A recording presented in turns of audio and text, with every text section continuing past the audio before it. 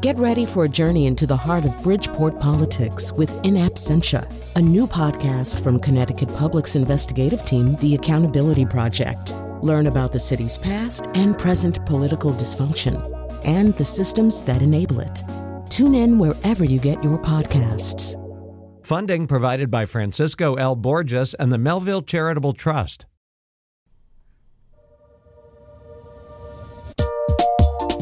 This is Where We Live. I'm John Dankosky. The Reverend Thomas Robert Malthus, in his 1798 essay on population, wrote, "I think I can fairly make two postulates. First, that food is necessary to the existence of man. Secondly, that the passion between the sexes is necessary and will remain nearly in its present state." Now, these don't seem like the boldest predictions, but they point to what Malthus saw as a coming conundrum for mankind: how to keep the balance between an ever-growing population and that commensurate need for more and more food. As the global population continues to explode and our ability to grow food reaches what many see as a natural plateau, Malthus's words ring loudly, especially in a book called The End of Plenty, The Race to Feed a Crowded World.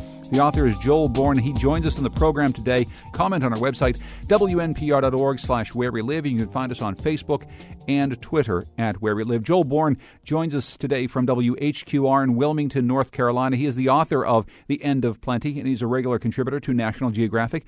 Joel, welcome to the program. Thanks for joining us. Hey, John. Thanks for having me. First of all, talk about the role agriculture has played in your life. It's one of the main reasons why you've written so substantially on this subject. Tell us about growing up near and on farms and why you wanted to be a farmer for some time. Oh, sure. Well, I grew up in a rural town in eastern North Carolina, and my grandfather had a farm in the county. And so it was a beautiful, very diverse farm: tobacco, peanuts, cotton, soybeans. Very typical of what we grow in eastern North Carolina still today.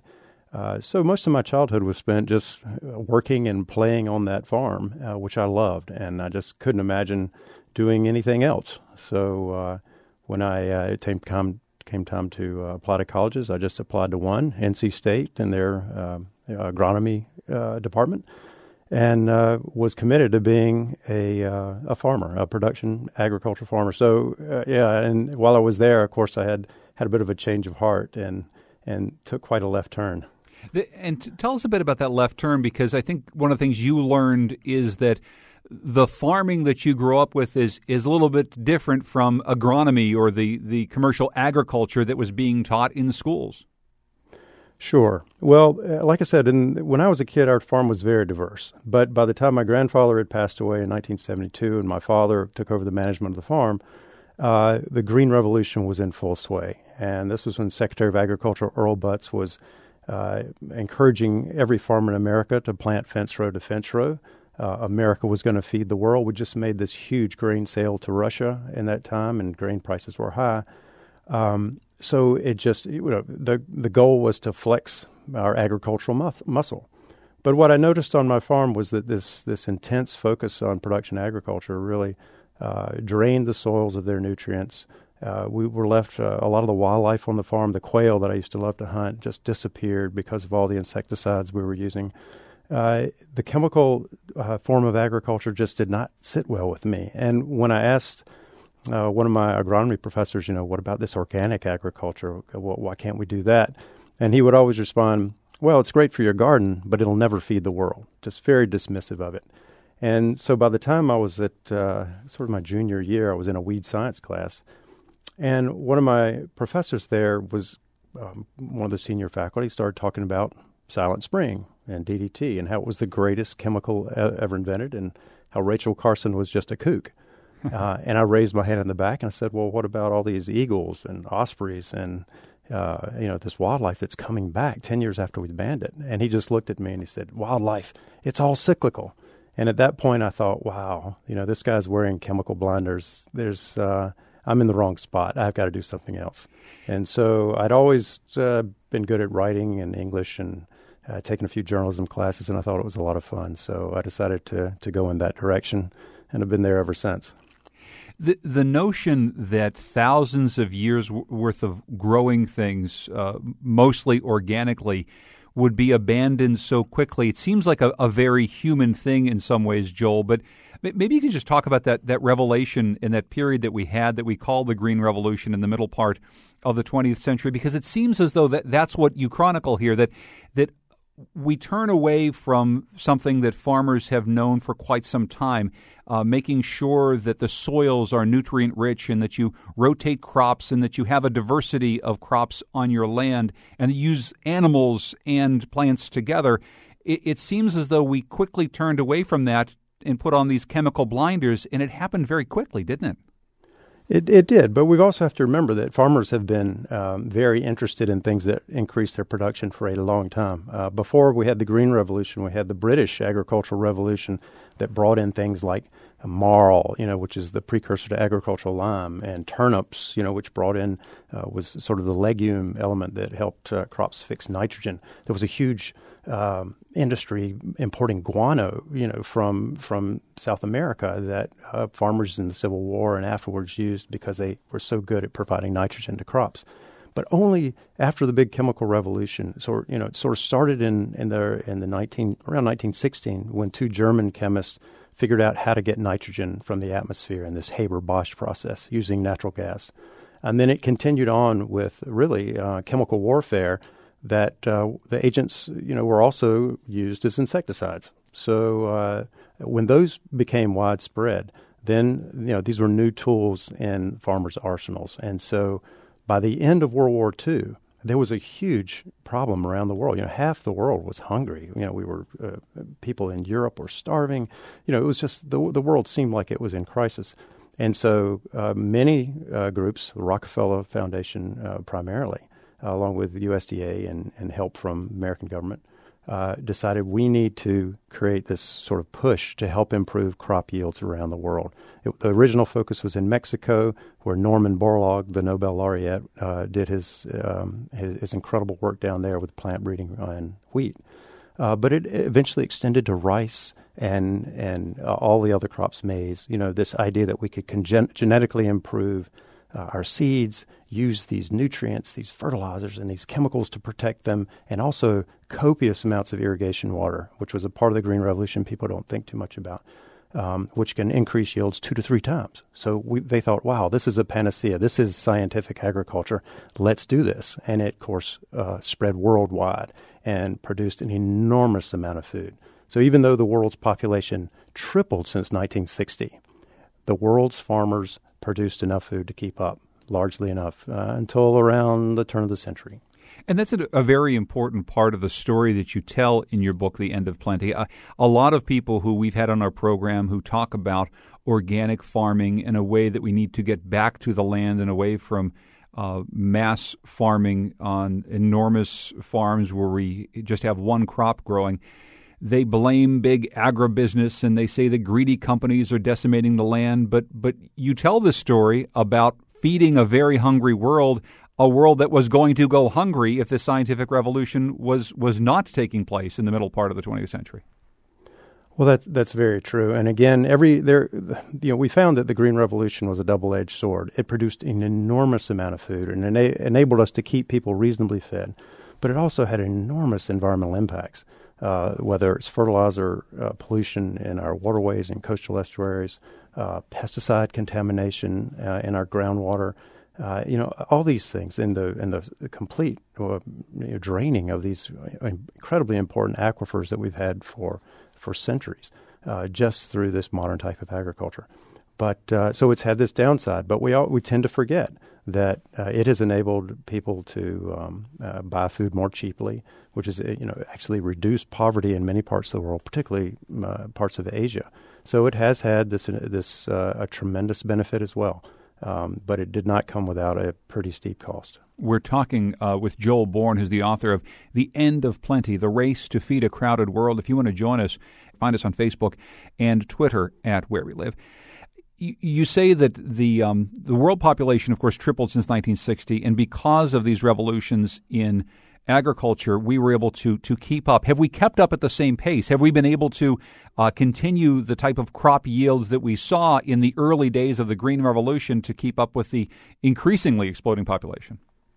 Well, that's where we find ourselves now. We're sort of in the crux of the issue. Now, Norman Borlaug, with his dwarf wheats, and which eventually led to these dwarf rice plants in Asia, dramatically increased the yields of these crops. I mean, doubled to tripled them in some cases. And we were able to grow all this food on about the same amount of land. But even Borlaug in 1970 warned that the Green Revolution would really only give humanity about 30 years of breathing room until we got what he called the population monster under control. So even Borlaug was sort of this closet, well, not even closet, he was an open Malthusian about the prospects of population versus food. And sure enough, almost on key, around 2000, the great yield gains that we'd made with wheat and rice and corn started to plateau, right? Corn, we still are getting higher and higher because we're putting so much money in, especially in the United States, in investing in corn genetics and other things that help them. So they're going up, but nowhere near as fast as they were in the 80s and 90s, certainly in the 70s. So these great crop yields have started to plateau. Meanwhile, demand from population growth, 80 million more mouths to feed each year. Demand from biofuels. We're now putting 40% of our corn crop into our cars, and Europe's doing very much the same. Our increased incomes from, of course, places like China and India, which used to eat very low on the food chain, as their middle classes have become greater and more wealthy. They're eating more meat in China. They're eating more dairy in India, and this has a multiplier effect on our grain demand. So scientists now say we have to increase our grain production for these three basic crops that provide the bulk of the world's calories, rice, wheat, and corn, by 70 to 110% by 2050. And as one plant breeder likes to say, that's, we're going to have to learn to produce more grain in the next 40 years than we have since the beginning of civilization. And that's the great challenge we now face. And a big part of this challenge, which is, I think, a non-intuitive piece of what you write about, is this idea that as the world gets richer, that as more people pull themselves out of poverty, a few things happen, right? They move away from the land, they move into cities, and they're looking to consume more, but they're not necessarily in the business of growing more. Meanwhile, the more money they have, the higher they eat in the food chain. They eat more meat, they eat more dairy. That takes an awful lot more grain to make than if they were just eating a vegetable diet. You're obviously not arguing, Joel Bourne, for people to have less money, but there is kind of there's a conundrum there. What do we do as the world gets richer? We seem to eat the wrong way. Well, this is part of the great dilemma. If you look at sub-Saharan Africa right now, one African farmer feeds about one urban African, right? But as their population grows, their yields are in the tank. They are really are struggling to grow the food they need. So as population growth continues, one rural African farmer is going to have to feed 2, 3, maybe even 4 urban Africans by the end of the century. So, and that's going to be incredibly difficult for them to do using the tools they have now. So, there are ways that we can increase production, which I think we're going to talk about in a little bit. But it doesn't seem like we're going to be able to make these ends meet without also reducing our demand. And there are several ways we can do that as well. Well, before we take a break, I want to read a tweet from Jeff who says, can't this all be summed up in 3 words? Control the population. And that gets to the other part of the Malthus equation that we talked about at the front. What about the controlling the population part of it? That's always, Joel Bourne, the scarier, the more difficult thing to say to a growing world. We just need to have fewer children, and because that way we won't have to grow so much food. How do we handle that part of this very tricky political conversation? Right. Well, this is part of the reducing demand part. Right.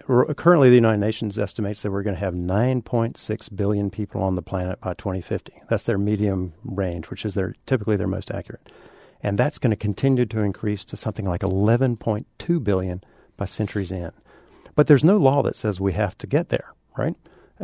Research after research has found that if you simply educate women to at least the 6th grade, in my book I recommend at least through high school, they will invariably, and give them, make family planning services and contraceptives free and readily available. Then they will voluntarily reduce the number of children they have. And by starting and informing and encouraging this, what I've called and what others have called the pink revolution in places like South Asia and Sub-Saharan Africa, where population and fertility rates are still climbing dramatically, you get a host of benefits. You liberate half the population. You may even see democracy start to flourish in many cases. So helping those countries make that demographic transition is one of the most important things we can do, both from a food security standpoint as well as a national security standpoint. It's just, and it's a win-win for them as well. But there certainly are cultural and political hurdles that stand in our way. Cultural hurdles, certainly, but the way you frame it as an education revolution with the idea that birth control comes along with greater education specifically of women around the world as opposed to simply putting our dollars into birth control, that's a very different argument I think you make. Yes, it is. And there's some countries, Nigeria, I believe, where contraceptives have been free and readily available for decades. People still have 5 to 7 children. Women still have 5 to 7 children during their lifetime. So it takes education. It takes government support. It takes, a culture that says we can no longer sustain this. And several countries have done this. I mean, Rwanda is one that went through an awful crisis with the genocide in 1990. They are turning their fertility rates around. Iran, believe it or not, holds the record for one of the fastest demographic transitions in the world. And they went from women having 7, 8 children during their lifetime to replacement rate in almost 15 years because they had strong government support, strong primary health care, and strong education. And, so it does work. It just it needs a lot of support from the rest of the world. The book is called The End of Plenty, The Race to Feed a Crowded World. And the author is Joel Bourne. He joins us today from North Carolina. When we come back, we'll be joined by the program director for the Yale Sustainable Food Program to talk about how we can grow more food more efficiently for this growing population. This is Where We Live.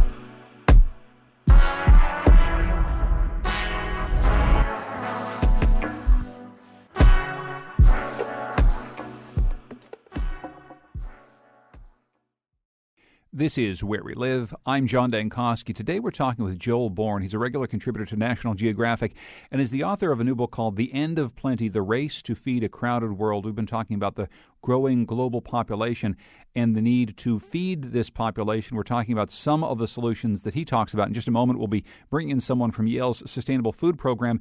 In researching this book, Joel, you talked to a number of people who are trying new, innovative ways of growing food, including aquaculture, which is something we've been fascinated by for some time. Maybe you can talk about one or two of these individuals who you think may be providing at least a key to a breakthrough for us in terms of growing food in a new way. Well, sure. Well, aquaculture has been one of the fastest growing food production systems on the planet since about the 1970s. The bulk of it, of course, has been in Asia, where they've had a long 1,000 or more year tradition of growing fish and providing food for the people.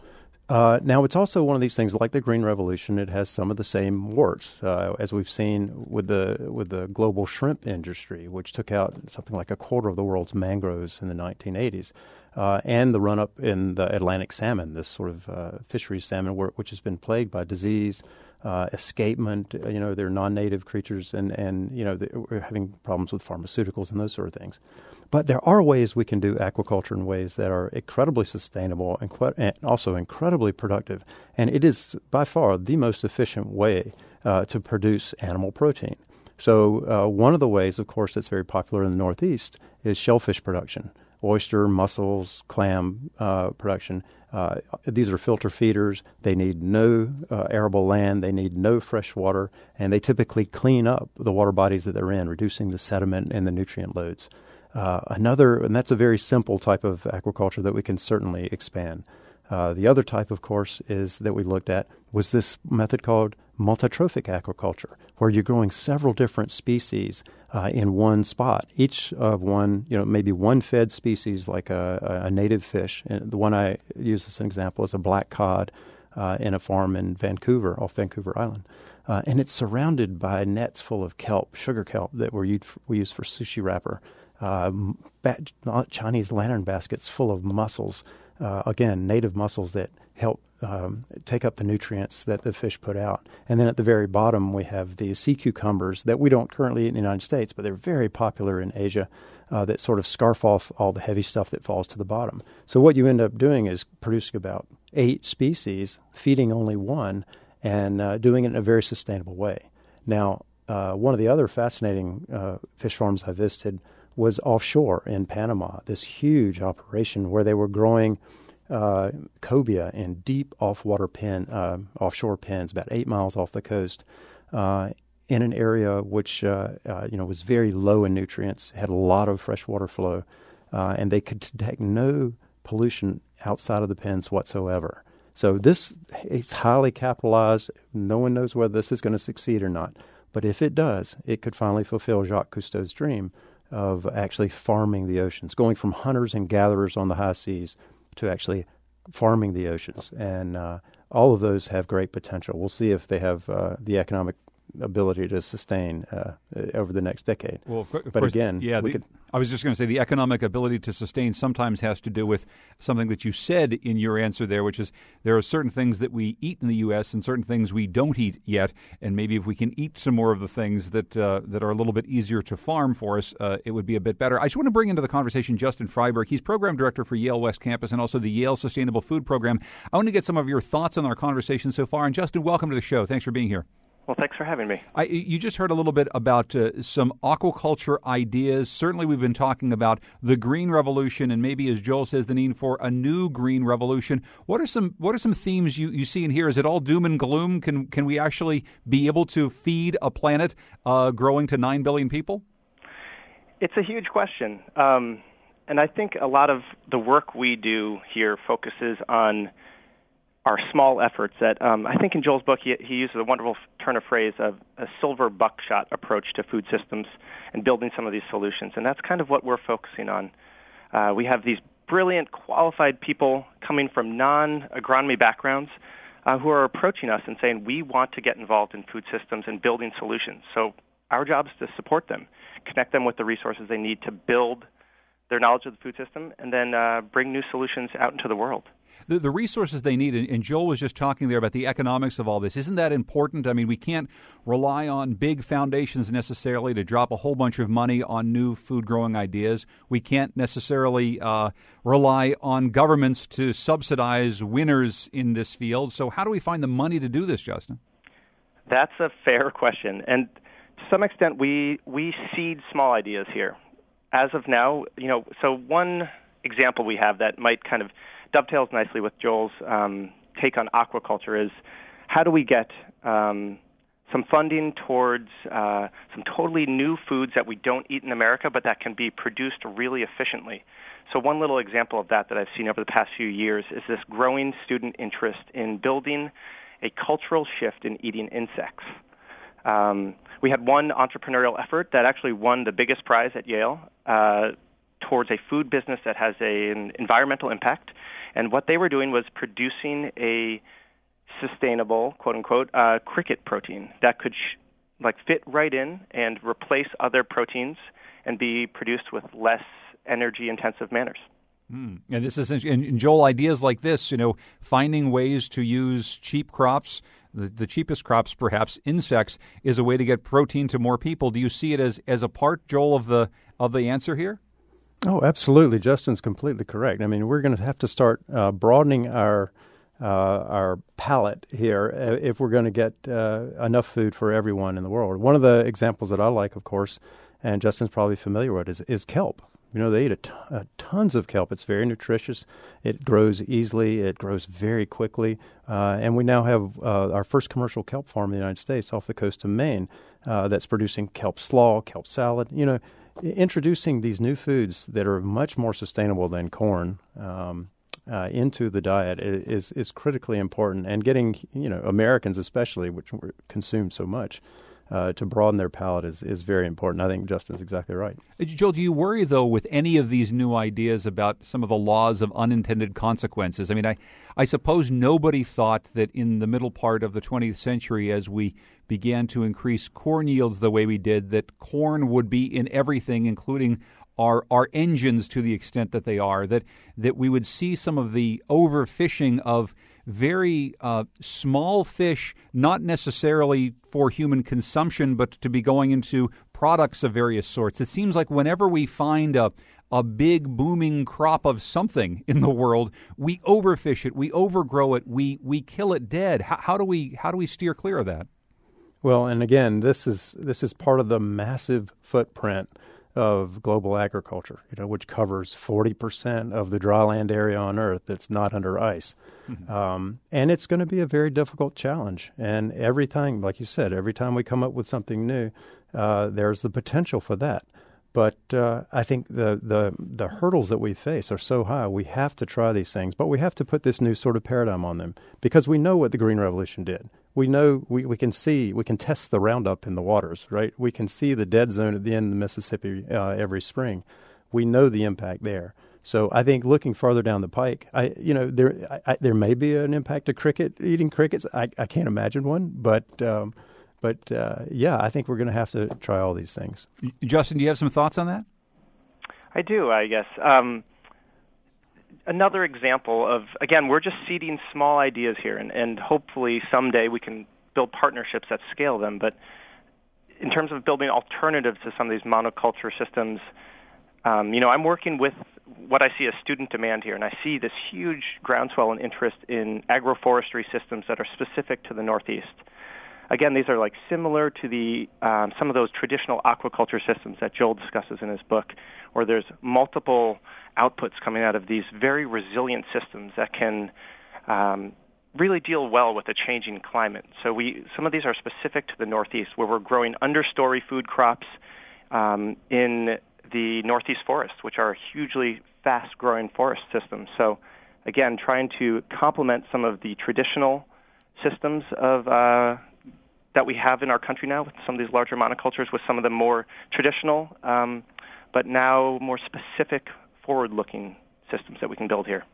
Let's go to John in Stanford. Hi, John. Hi, John. Great show, and I just wanted to touch on a couple of historical notions. Joel had mentioned the Haber-Bosch process, which was the synthetic fixation of ammonia, for which they received a Nobel Prize. That was the same Fritz Haber who opened the first canister of poison gas in 1920, it would be April 23rd on 1915 on the Battle of Ypres in Belgium, and killed a bunch of troops there. And notwithstanding that, German science did some good things and some bad things, and the propulsion to use insecticides came really from a massive trove of chemistry that was residual at the end of World War II, and they had to find something to do with it. That same company, IG Farben, which was a large conglomerate, incorporated Bayer, and of course Bayer is under the gun for importing about 70% of all the antibiotics that we use, and those go mostly into animal feed, and that is obviously a well-known problem that we have in the United States. So I just wanted to touch on those things because there's good and bad, and we need to concentrate on the good, and it's a great topic, and I look forward to reading the book. John, thank you very much for that. Any thoughts on John's comment there, Joel? Oh, absolutely. John's absolutely right. Modern agriculture goes hand in hand with sort of these products of the defense industry. The Haber-Bosch thing came up because the English chemist William Crookes in the early 1900s said, we're going to run out of nitrogen for the wheat-eating people of the world. There's not enough guano. There's not enough nitrogen coming out of our legumes. We have to come up with another way. And sure enough, 15 years later, Haber-Bosch came up with this thing that was used for good and for very ill. So, and again, all of these things have consequences. I mean, agriculture has such a large footprint. It's just incredible. And as we talk about things like organic, which sort of eschews these things, the head of the Rodale Test Farm down there once told me that organic agriculture, conventional agriculture is like the racehorse. When the track is perfect, it's a thoroughbred. It sure can run, huge yields. But when is the track ever perfect? And here with organic agriculture, we can produce, we're the draft horse. We can plod along, we can produce yields every year, make food, make money, and do much less harm to the environment. So I think incorporating some of the best of both of these worlds and reducing our environmental impact is the way we have to look forward. Justin, can you talk about that a bit? Because one of the stories that Joel tells in the book, and it's very true, organic farming has long been seen as this kind of niche in America, something that farmers long ago turned away from, and something that doesn't yield in the same way that the traditional agribusiness does.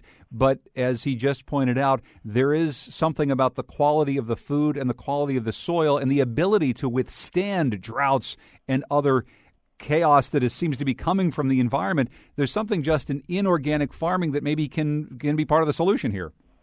I think you're absolutely right. And again, we're farming here in New England, but we're also sending our students to look at the developed ways of farming that have been practiced over thousands of years. We send global food fellows to Peru, Bolivia, Chile, and we're looking at what they've done in varying climates across time and seeing if there's lessons there that can be applied back here. But beyond that, we're also trying to support students who are looking to kind of do that interstitial work in the food system. Yes, we know we can produce great tasting food. How can we get it to consumers in new ways? So there's graduates of Yale who are looking at those mobile technologies that are allowing consumers to access organic foods in a more convenient, hopefully cheaper manner, more affordable. So we really want to support that system, but make it more resilient, make it more approachable, make it more affordable as well. I want to go to Tom, who's calling from a cell phone. Hi there, Tom. Go ahead.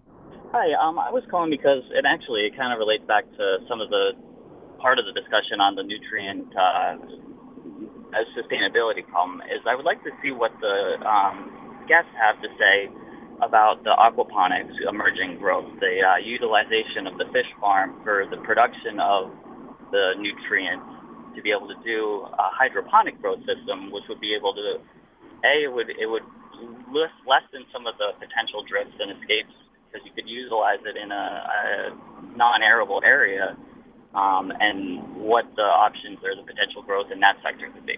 Tom, thank you very much for the question, and I've read substantially on this really interesting issue of aquaponics. Joel Bourne, is this part of the answer here? Oh, I think it's very cool, and certainly a great way we can utilize making fish protein as well as using their waste in more creative ways to help fertilize vegetable crops. What you see in China, we're having this enormous resurgence in sort of rice carp aquaculture. That is this, it's the traditional way of doing this, where they're growing carp in flooded rice fields, and the carp are eating the insects, and their waste is fertilizing the rice. They're using less herbicides, less pesticides, less fertilizer, and many of these systems are being sold as organic rice, which is incredibly important. We think of organic food as only sort of this niche in the United States and Europe. China is crazy about organics because they've had so many food scares over the years and food contamination. So it's becoming sort of a worldwide phenomenon. And, of course, the rice growers who do it this way can make more money by getting that organic label on their crops, and it makes it more profitable for them, which makes them want to do more of it. It's one of these things that sort of compounds itself. We're getting a few tweets. One from Neil that says, does the guest think we can grow yields by planting up and not out vertical farms, fish farm towers, etc.? And another from Kelly who says the poor can't afford to eat healthy fruits and vegetables. Kelly also writes, shellfish isn't cheap either. Can we talk about affordability? And Justin, I know this is something you talk about a lot, is, it's not just about getting calories to people, it's about getting good calories to people. And often one of the big barriers is really high quality food getting into some of the poorest people, not only elsewhere in the world, but right here in America. That's absolutely true, yeah.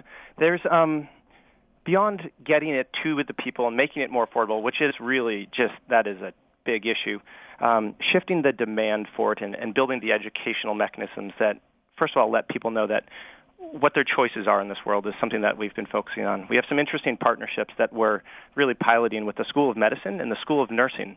It's worth noting that both of those schools are the ones that approached me about, and the Yale Sustainable Food Program, about building these partnerships. They're really realizing at this point that doctors and nurse practitioners who are trained in confidently and expertly speaking about nutrition issues and food choices with their patients can shift that demand, hopefully, and hopefully lessen some of the chronic diet-related diseases in our country. I mean, it's a long chain here. We're interconnected, but the hope is in building those educational systems and shifting the demand ever so slightly, bit by bit, that changes what the production supply will be as well. Joel Born, before we take our next break, we have to tackle one really important subject here, which is GMOs, genetically modified organisms. This is something that's quite controversial here in the United States, and GMOs are banned in other parts of the world. How much of a part of the solution do you see GMOs being? Because if we're talking about more crops for more people, a lot of people in the world say, science may take us there. It's about genetically modifying things to work in a changing climate. I'm sort of pragmatic when it comes to GMOs. When I was an ag student, these things were going to be the miracle crops. They were going to solve, nutrient deficiencies. They were going to solve hunger. Yield would no longer be a problem. And they were so highly hyped. And what we've had in the last 35 years, the time it took Borlaug to double grain yields, doing the traditional way, we've got two blockbuster traits. And even though they haven't caused, the great environmental or health scares we thought, they haven't pushed the yield ball at all. And now we're starting to see resistance to BT, resistance to Roundup and glyphosate coming up because we've so mismanaged these traits. The good thing is, and now that we're starting to see the cost of this technology come down, so it's moving into the land-grant universities, it's moving into the nonprofits where they can use it for a public good instead of a sort of private benefit. And I think now you're going to start to see GMOs really take off. Like UC Davis has flood-resistant rice. We're now seeing this vitamin A golden rice start to come out in the Philippines that could have a serious impact on reducing vitamin A deficiency around the world. So the challenges for us are so great. I don't think we can afford to take anything off the shelf and say no.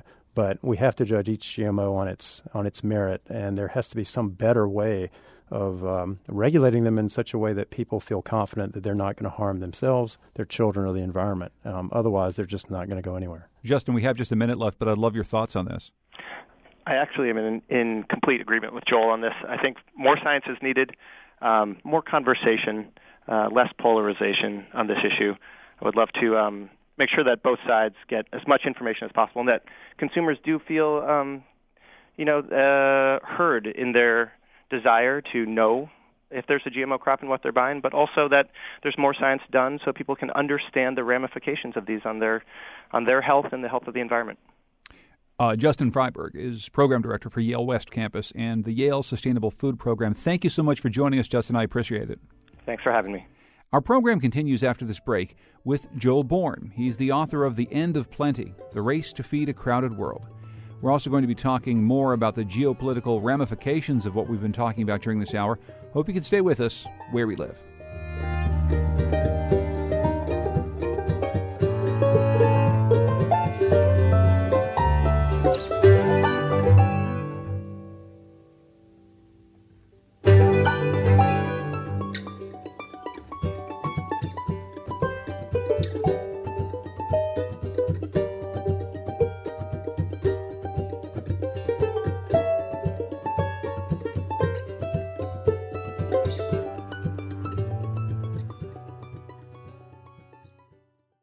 This is Where We Live. I'm John Dankosky. Coming up on tomorrow's show, Lucy Nalpathanchel hosts a special for Veterans Day. I hope you can join us. Today on our program, our guest is Joel Born. He's a regular contributor to National Geographic, and he's the author of a book called The End of Plenty, The Race to Feed a Crowded World. We've been talking about global population and food production. I want to bring into the conversation Timothy Snyder. He's a professor of history at Yale University and the author of Black Earth, The Holocaust as History and Warning. He wrote a New York Times opinion piece called The Next Genocide. We thought that in many ways dovetailed with the conversation we're having today. Timothy Snyder, welcome to Where We Live. Glad to. You say that modern environmental stresses from climate change could encourage variations on some of the ideas that Adolf Hitler proposed and carried out in the 30s and 40s. Explain to our audience how you think some of these things tie together with climate change and the issues that we're talking about with Joel Born today. Mm-hmm. So one of the strange things about our moment in history is that this is the first and only age of plenty. This is really the only time in history where politics could be put on one side and food could be put on the other side. When we look back at the 1920s and 1930s, we have an entirely different picture. We see a case in Nazi Germany where a very developed society, a very sophisticated political system, could come to the conclusion that what had to happen was the conquest of land in order to preserve not so much life, but a certain kind of lifestyle. It was a conscious political choice. The choice that the German leadership made was, we believe a disaster is coming. We don't think science is going to be able to help us. Therefore, we have to act preemptively in order to control territory.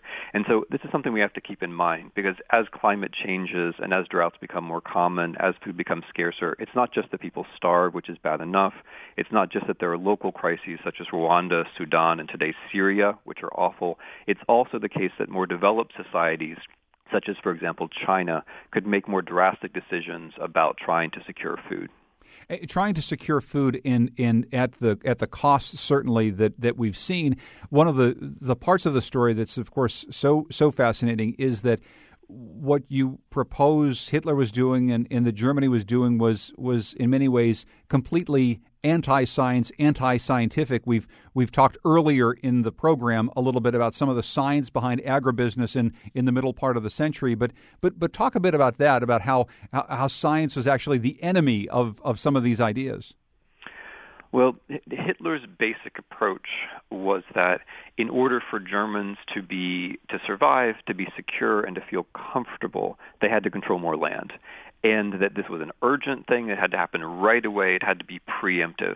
And it's not that he said that science didn't work. What he claimed was that science will never catch up. Science will never give us all the things that we need. And so therefore, this is interesting. I mean, this is a part of Mein Kampf which no one ever reads or cites or remembers. Hitler specifically says agricultural technology is not actually going to make a difference. It's not going to make a sufficient difference. Therefore, we have to conquer land. And Joel Bourne, I mean, that in many ways, that's the start of your book too. It's this notion that maybe we don't ever catch up with a growing population. We maybe never can rely on science to feed the world, given the way population tends to grow. Well, this is one of the great challenges, and of course, you mentioned climate change, which is this real sort of Damocles sort of hanging over all our fields. Now, we're supposed to stay within this 2-degree safety belt, which we are rapidly, blowing past. Our emissions are on track to get us between 3.6 and 5.2 by century's end. And this broad research study from the Royal Society that scared me most, came out a few years ago, said that if we get to a 4-degree Celsius increase in global average surface temperatures, half of our agricultural land could either be less suitable or even unsuitable for agriculture by 2100, when we're going to have 11.2 billion people on the planet. So, feeding that many people with half the land we currently have is, going to drive countries like China to look for other options. And, of course, right now they're looking at Africa. They're looking at Ukraine. They're looking at parts of Russia to go in and supplement the amount of grain that they need, both to feed their people and their incredibly large hog population of 600 million. And this is only going to increase unless we can get the climate change problem under control. And what do you think, Timothy Snyder, that role that China is playing in those regions, in Ukraine, in Russia, and in Africa, certainly, as it tries to feed its growing population and also its growing middle-class population, as we talked about earlier, that is not going to just eat low on the food chain, but is going to eat meat at an increasing level? What do you think the impact is on us? Yeah, see, that's the key point. It's not about survival. I mean, issues of survival are important enough. It's about what a sophisticated, developing society can do to preserve what its population expects. So the danger is not that the Chinese are going to starve to death. The danger is that in order to preserve rising levels of, let's say, meat consumption, China needs to control an awful lot of land, especially in a situation when its arable land is degrading, in a situation where it doesn't have enough water, and the water that does have is melting from glaciers. In that set of political circumstances, Chinese leaders are far-sighted enough that they can think, we need to start putting down leases in Africa. We need to start leasing Ukraine.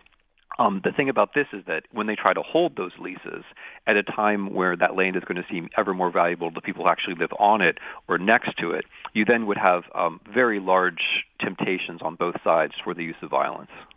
And, of course, beyond China, where you're not necessarily talking about China as a country surviving, you're talking about it trying to grow. There are many other parts of the world, Timothy, where violence stems directly from real food scarcity, where when you don't have enough food, violence almost always ensues. Yeah, I mean, what I'm doing in response to your last question is trying to think us back to the 1930s. So let's imagine that there's a developed society which thinks ahead. But of course, as we look back in the 1980s, 1990s, 2000s, and today, you have situations where, for example, in Rwanda, crop yields went down in absolute terms the year before the genocide happened. In Sudan, you had people driven southward by drought. The government sided with them against other tribes, and those tribes were exterminated. In Syria today, the civil war begins after 3 years of consecutive drought, which scientists generally believe is human created. So we already have these kinds of scenarios. They're unfolding before our eyes. And unfortunately, the risk is that the scenarios that are in front of us could be worse, because powerful countries can act beyond their own borders. Timothy Snyder is a professor of history at Yale University, author of Black Earth, The Holocaust as History and Warning. He wrote a recent New York Times opinion piece about the next genocide. And I want to thank you for joining us. Thank you, Timothy.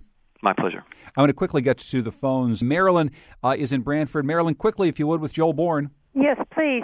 I'm concerned about the two people who were there that are liking GMOs. And it's not that I'm against GMOs per se. I'm against the fact that Monsanto has been allowed to patent them. They're patenting nature, which prevents people from, eventually as this thing grows, and I guess they do blow onto other people's property, and those people have been sued because they didn't buy the seeds from them, but it prevents people from growing their own crops and saving the seed for the next season. Marilyn, thank you very much for raising that. And Joel Bourne, she says she's not necessarily against GMOs, but the way GMOs have been used specifically by very large corporations like Monsanto. What do you say? Well, sure. I mean, Norman Borlaug never patented one seed. You know, his seeds were worth billions. He gave them away free to everyone. And, of course, he worked at a nonprofit. He worked at land-grant institutions. Monsanto has invested billions in developing their proprietary seeds, but they no longer have a lock on the technology. And so, you know, people who want to buy Monsanto seeds and sign off on their intellectual property agreement not to share them can do so if they think the market will bear it. Those who don't can certainly go elsewhere. And I think you're going to see a lot more options for farmers as we head down the pike.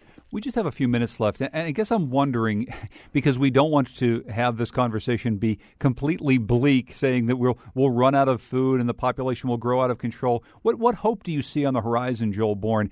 As you certainly talked with a number of people who are looking at solutions right now, but are you hopeful in some ways? Oh, absolutely. I mean, I think, now that everyone is focused on this issue, and of course we're going to hear a lot about this probably from the Pope tomorrow, probably at the Paris talks in December. You know, we can certainly increase our supply by helping close these yield gaps around the world, places like sub-Saharan Africa, the former Soviet Union that used to have such high yields, with the technology on the shelf. We can do more with aquaculture. We can help countries irrigate smarter and use their water much more efficiently. We currently waste half the water we pour on our crops, which is 70% of all the fresh water on Earth. You know, we can cut our biofuels. I mean, it makes no sense now to pour so much grain, 40% of the U.S. crop, into our gas tanks when there's so many more efficient ways to move ourselves around. And electric cars, of course, are showing us the way. And of course, we can eat lower on the food chain. We eat more meat in the United States than that is healthy for us. You know, we're heading toward the point where if the obesity trends continue, half the United States population is going to be either have diabetes or pre-diabetes by 2020 and cost us trillions in healthcare dollars. So eating lower on the food web just makes good sense. It's a win-win. And, of course, helping countries make the demographic transition just by educating women is good all around. Starting the pink revolution is the most important thing we can do. The End of Plenty, The Race to Feed a Crowded World is the book by Joel K. Bourne, Jr. He joined us today from studio in Wilmington, North Carolina. Thank you so much for the book and for the interesting conversation. I really appreciate it. Thanks, John. Appreciate you having me. Our program is produced by Lydia Brown with help from Tucker Ives, Betsy Kaplan, and Josh Nalea. Our technical producer is Kyone Wolf. Our digital editor is Heather Brandon. The executive producer of Where We Live is Katie Tolarski. Our interns are Nate Gagnon and Dan Schultz. Continue our conversation on our website, wnpr.org/wherewelive. I'm John Dankosky, and this is Where We Live.